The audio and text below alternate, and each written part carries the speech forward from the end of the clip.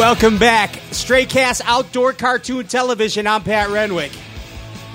What can a poor boy do except tournament bass fish and lead the path, blaze the trail for ruling the world? Hey, right now we are proud to bring to you, ladies and gentlemen, Seth Feider, right here on Straycast Outdoor Cartoon Television. Yeah, Seth. What's up, dude? How you doing? Yeah. Hey, there's Seth Feider. Ladies and gentlemen, Seth Feider right there. Right. What's up, dude? The volume was turned down. Yeah, you know, sometimes if you either turn it on and turn it back off or you know, whatever it takes, you know, sometimes you got to charge the whole thing up, dude. But welcome to the big show, man. It's good to see you. Thanks for having me. Yeah, man. Hey, you know, you're blazing a trail, dude. You are blazing a trail. Are you? It's been a last good 2 weeks, man. It's been fun. Are you coming down off of Cloud 9 yet, or are you still up there? I think it actually just hit me yesterday. Like, everybody kept asking me, has it hit you yet? Has it hit you yet? And I thought it did, but it kind of sunk in yesterday for me. It was a pretty special 2 weeks I just had. Absolutely, man. And seriously, you had an iconic couple of weeks right there. Second place in Mississippi, right? Yeah. And then you just won the Big Derby in your home stadium right there. Yeah. I mean, that is awesome. That is awesome, man. I mean, and second year on the tour and making some waves right there. Making some waves on the charge. It's good stuff. Yeah. Hey, Seth Feider's up there, guys. In case you didn't man. know. Hey, Seth, say hi to my buddies here. These are the Water Warriors. What's up, Seth? This is Ryan Popcorn Whitaker. What's happening? That's JP Kitty, not JT Kenny, but JP Kitty. Yeah. All right. Yeah, and that's the Southside Smallmouth Samurai over there, Bobby Berggren. Howdy. Yeah. These are. Come on over, Bob. Those are the Water Warriors right there. Hey, you got a pretty special deal because you live in a place where you're from Minnesota, and you live in a place where a lot of people neglect our favorite creature on the planet, the bass. The supreme. Yeah, you know, it's walleye and muskie country for sure. Yeah, you can have those things as far as I'm concerned, those walleyes and muskies, man, and you get to reap the benefits of some untouched pressure. Yeah, we got some awesome bass fishing in Minnesota. We got a ton of really, really good lakes, and I mean, there's some lakes that don't even get bass fished every year. You know, that's amazing. That is absolutely amazing. And you know, everybody thinks, oh yeah, smallmouth, Mille Lacs smallmouth, but there's a huge population of the greenfish too, isn't it? Yeah, for sure. Like every lake we have has a largemouth in it. You actually kind of gotta. Everybody thinks Minnesota, every lake's got smallmouths in it, but you usually got to drive a little bit actually to catch the smallmouths. Where are you at right now? Is that the Seth Feider man cave that you're in right now? No, it's my buddy's house, John Figgy. He lets me sleep in his basement. Nice. That's awful nice of John, you know? Yeah. He's a good dude. Do you guys like play PS2 and stuff all the time down there?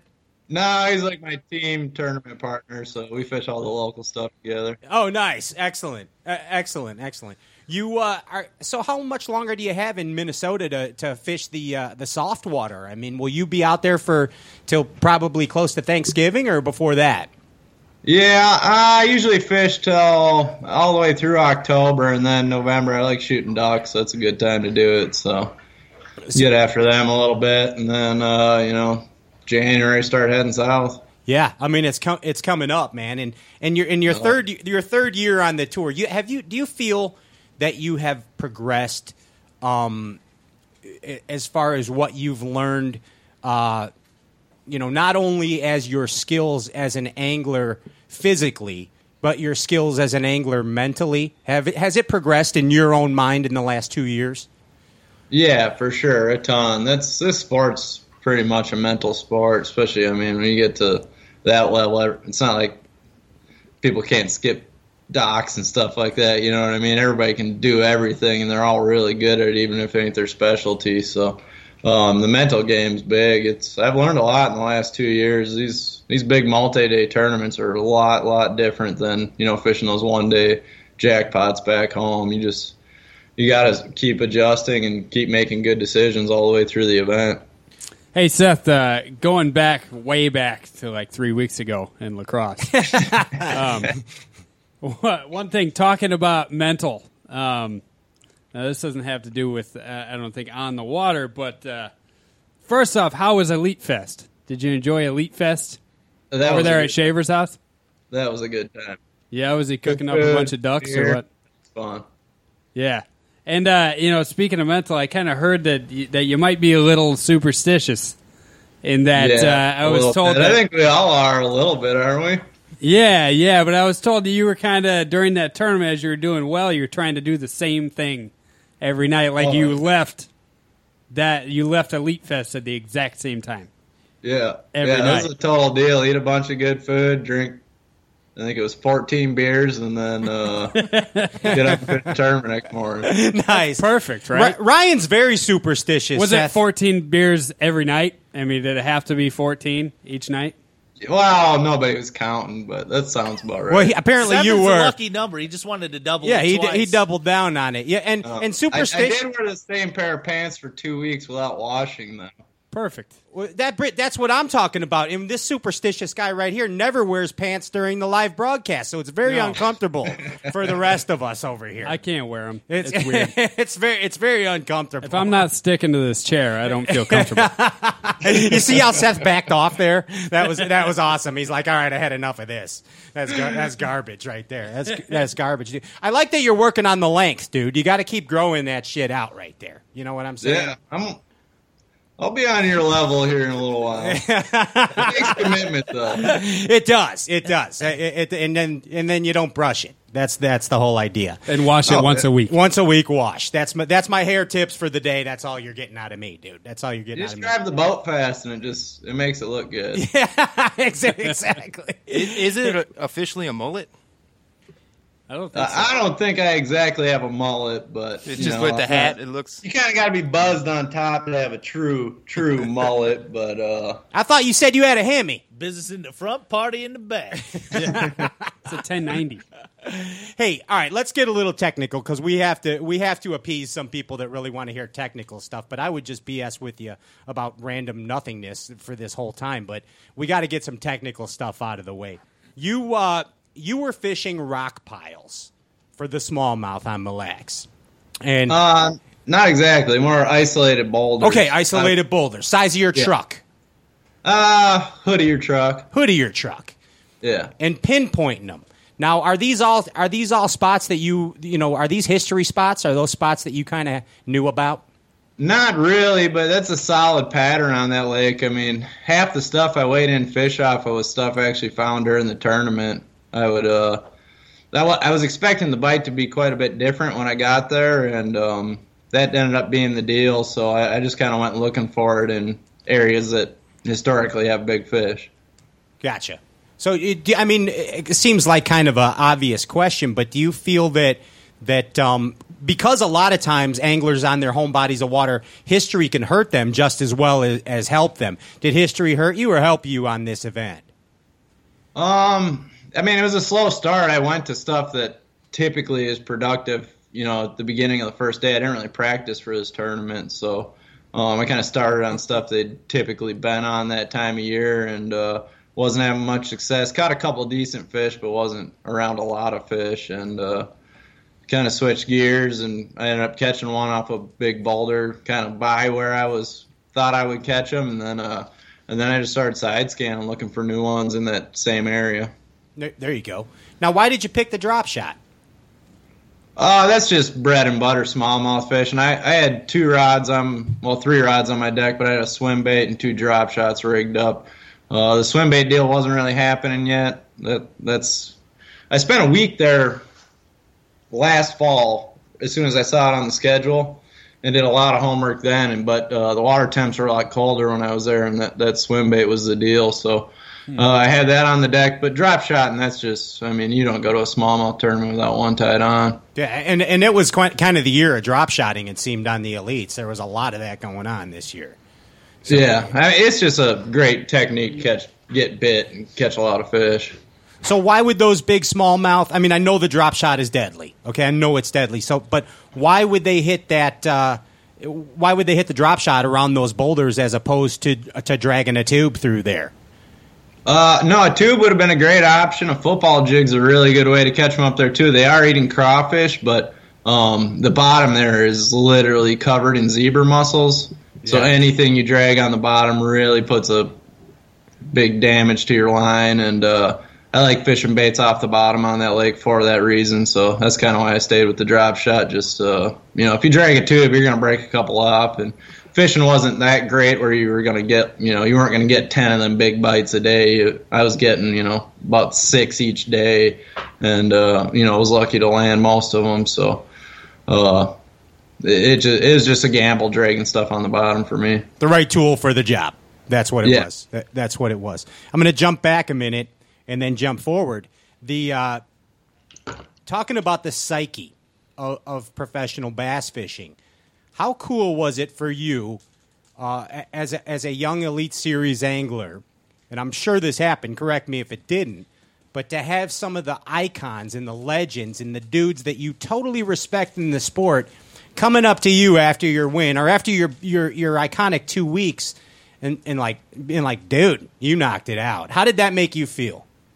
Oh, that's awesome. I mean, I grew up watching half these guys on Bassmaster and stuff, and it's kind of a little shell shocked right when you start out fishing against these guys, but it's really cool to get, I guess earn some respect. Like if you catch them on the Elite Series, you get a lot more respect, and I hadn't really caught them yet in my previous year and a half or year and 3/4, so it's a really cool feeling. So tell us a story about that, about one of these icons coming up to you. Give us something that sticks in your mind. Nothing super specific. It's not like I had great length conversations with him, but, just like guys like Amart was like one of my heroes, and he came up to me after the tournament and was like, good job. It wasn't nothing crazy, but it's still pretty cool, man. Did you understand what he said when he said good job to you? Yeah. Okay. Yeah, I got most of it. He's coming on after you, so we're gonna. You want anything? You got anything for us to tell him from you? By the way. No, nothing really. It's kind of weird, He's like my hero now. I'm fishing against him, so it's like, I don't know. Yeah, you were like one of the most laid back elite guys we've ever had. I'll tell you that. Yeah. She's like, yeah, whatever, it'll be. It was a good couple of weeks. Catching some fish. Or John Cox. John Cox was really laid back, but he's FLW. But he was up for a couple days, so that was awesome. Yeah. But hey, Seth, going back to how you got yourself into the Elite Series, I was reading about it, and, man, it was really impressive. I just want to say the way you got there. You fished, correct me if I'm wrong, but you fished, it took you 3 years, 3 tries fishing the Opens, correct? Correct. And you got 10th twice in points, and then 6th. Is that correct? That is correct. Yeah, I mean that's awesome, man. But where do you have to be in points to make the elites out of the Opens? Well, technically they invite 5 guys a year, but the year I got 6, I believe there was 2 or 3 Elite Series anglers ahead of me in the points, so they went down to, I think they went to 7th that year, so there must have been 2 guys ahead of me. That's really cool, man. And then to know that I was also reading that you had you kind of strategized, right, on which Opens to fish, just so you could, like, you felt like you were going to make the Elite Series. Yeah, well, I had only fished local Minnesota, Wisconsin stuff before fishing the Open, so I don't know what it's like down south. It's all reservoirs and rivers and stuff I'm not really used to. I just fish natural lakes basically. Mm-hmm. And so the first year I did the Centrals just to see if I could catch bass down south and see what that was all about, and did fair. So that gave me a big confidence boost that a bass is a bass is a bass. And then I just fished the Northern Opens the next 2 years, just figuring that was probably my best odds of qualifying. There'd be a couple smallmouth tournaments in there, and mostly northern fisheries. So did a lot of the northern techniques that you use, that your bread and butter, your drop shot and all that stuff, did it all kind of transfer to that southern fishing? Yeah, it's quite a bit more power fishing than I'm really used to, but you can still catch fish, fish and finesse down there too. I throw drop shot, wacky Senko a lot, and shaky head stuff. So it's definitely a good way to catch fish down south, but it's definitely more of a power based fishing style down there. Chucking and winding. What was the most difficult transition, like as far as learning those new southern fisheries? What was the hardest thing for you to adapt to? I'd say tidal waters have been my biggest weakness. It's just, I don't know, it never seems like we go to a good one at the right time, and it's like you can fish the winning spot like 2 hours early and not even get a bite, and you don't even think it's any good, and then you find out 2 days after the tournament, you see like pictures and stuff, you're like, well, I fished there and didn't even get a bite, and the guy wins the tournament there. It's just right. that thing's caused me the most problems is tidal water for sure. Wow. What's your favorite bass style jig for fishing smallmouth up north? Do you tie your own? I hear you got a secret little jig. I throw a hair jig a lot in like the spring and early summer. But that was a Canadian deal that got showed to me. That wasn't nothing I started, but you could take credit for it. Great way to catch them. Do you put a trailer on your hair jig? I do, but it doesn't stick out past the hair. It's merely for increased casting distance. Right on. Right on. Who's next? Oh, JP, you're up. I'm giving these guys a round table. It's a round table. I didn't know it was a round square. It's actually an L-shaped table. Hey, I heard something about that deal up there that you won. I heard you didn't practice. Is there any truth to that? Well, the first day of practice, I fished a tournament down on Lake Minnetonka. The second day of practice, I went out for about an hour, tried fishing 2 different spots, and within 15 minutes, I had 3 boats around me. And then the last day of practice, I essentially went out for an hour or 2 and shot a gallery with Thomas Allen for Bassmasters. So really no practice going on? No, but like I said, I put my time in there last fall. As soon as I saw it was on the schedule, I put a lot of time in there. So, and I wasn't too worried about it. They're smallmouth. You can't get too attached to where they were a day ago, 2 days ago, 3 days ago. So that lake, every time I go there, I fish a lot of new water, and it's it's that good of a lake that you're going to run into them somewhere sooner or later. That's awesome. He pulled a biffle. Yeah, he did. Remember when Tommy Biffle did that? Yeah, and they switched that tournament to Douglas. Yeah. He's like, I ain't gonna learn anything on this lake I hadn't learned in the last 20 years. And he said, I'm gonna cut you. Yeah. Hey, do you ever go out fishing just for the? Do you ever go out fishing just for the largemouths there, or what? Yeah, well, that lake used to be all catch and release, and we had tournaments there that were actually essentially just largemouth tournaments. You could only have one like mega super big smallmouth. So, years back when we fished tournaments there, it was all exclusively largemouth fishing essentially. We had Kelly Jordan on last week, and he was so stoked about the fact that he really found a bunch of big largemouth, and it kind of shut down for him, obviously, during the tournament. But he couldn't believe what was going on. He was catching 6-pounders in practice. Yeah. No, there's giant largemouths in there. But it's like any of them places like, Sturgeon Bay and a lot of the Great Lakes. There's good largemouth in there. But, for every 5-pound largemouth there's, 1,000 5-pound smallies in that lake. So it's just the odds aren't in your favor, On a lake like Mille Lacs, how old is a 5-pound smallmouth, in your opinion? I mean, I don't know exactly, but I mean, there's definitely 20-year-old fish in that lake, no doubt. Jeez. I mean, it's under ice for 5-6 months out of the year. They don't grow much. I mean, down south, bass get big quick, but I mean, they take a few years just to get that big. Right. They're still a little bait. It's just bait. Yeah. What was your favorite lake besides the Mille Lacs, I guess, in the Mississippi River that you fished on the Elite Series this year? Well, give me one of the southern ones. Cayuga was probably my favorite. Up in New York. Yeah, I like New York. It fishes a lot like Minnesota. It feels like home when I go there. So it's just real similar, natural lakes, clear water, grass, and that's kind of what I'm used to. Lake Kajagoogoo. That's what we call it here. Yeah. Hey, Seth. Cayuga. That's it. Hey, man, you got anything that you want to shout out before we head out here, man? Just if you want to catch up with me, I'm on Facebook and Instagram at Seth Fighter Fishing, and big shout outs to Rapala, Dio, and Outcast for keeping the dream alive. That is awesome, dude. Hey, thank you so much for taking time out of your evening and talking to us knuckleheads here on the air, dude. No, that was fun. Yeah, thanks, guys. We appreciate the support. We'd love to have you on again. All right, dude? Yeah, anytime. Take care of yourself. Godspeed, Bass Warrior. Hey, Straight Cast Outdoor Cartoon Television coming back with your buddy, Aaron Martins.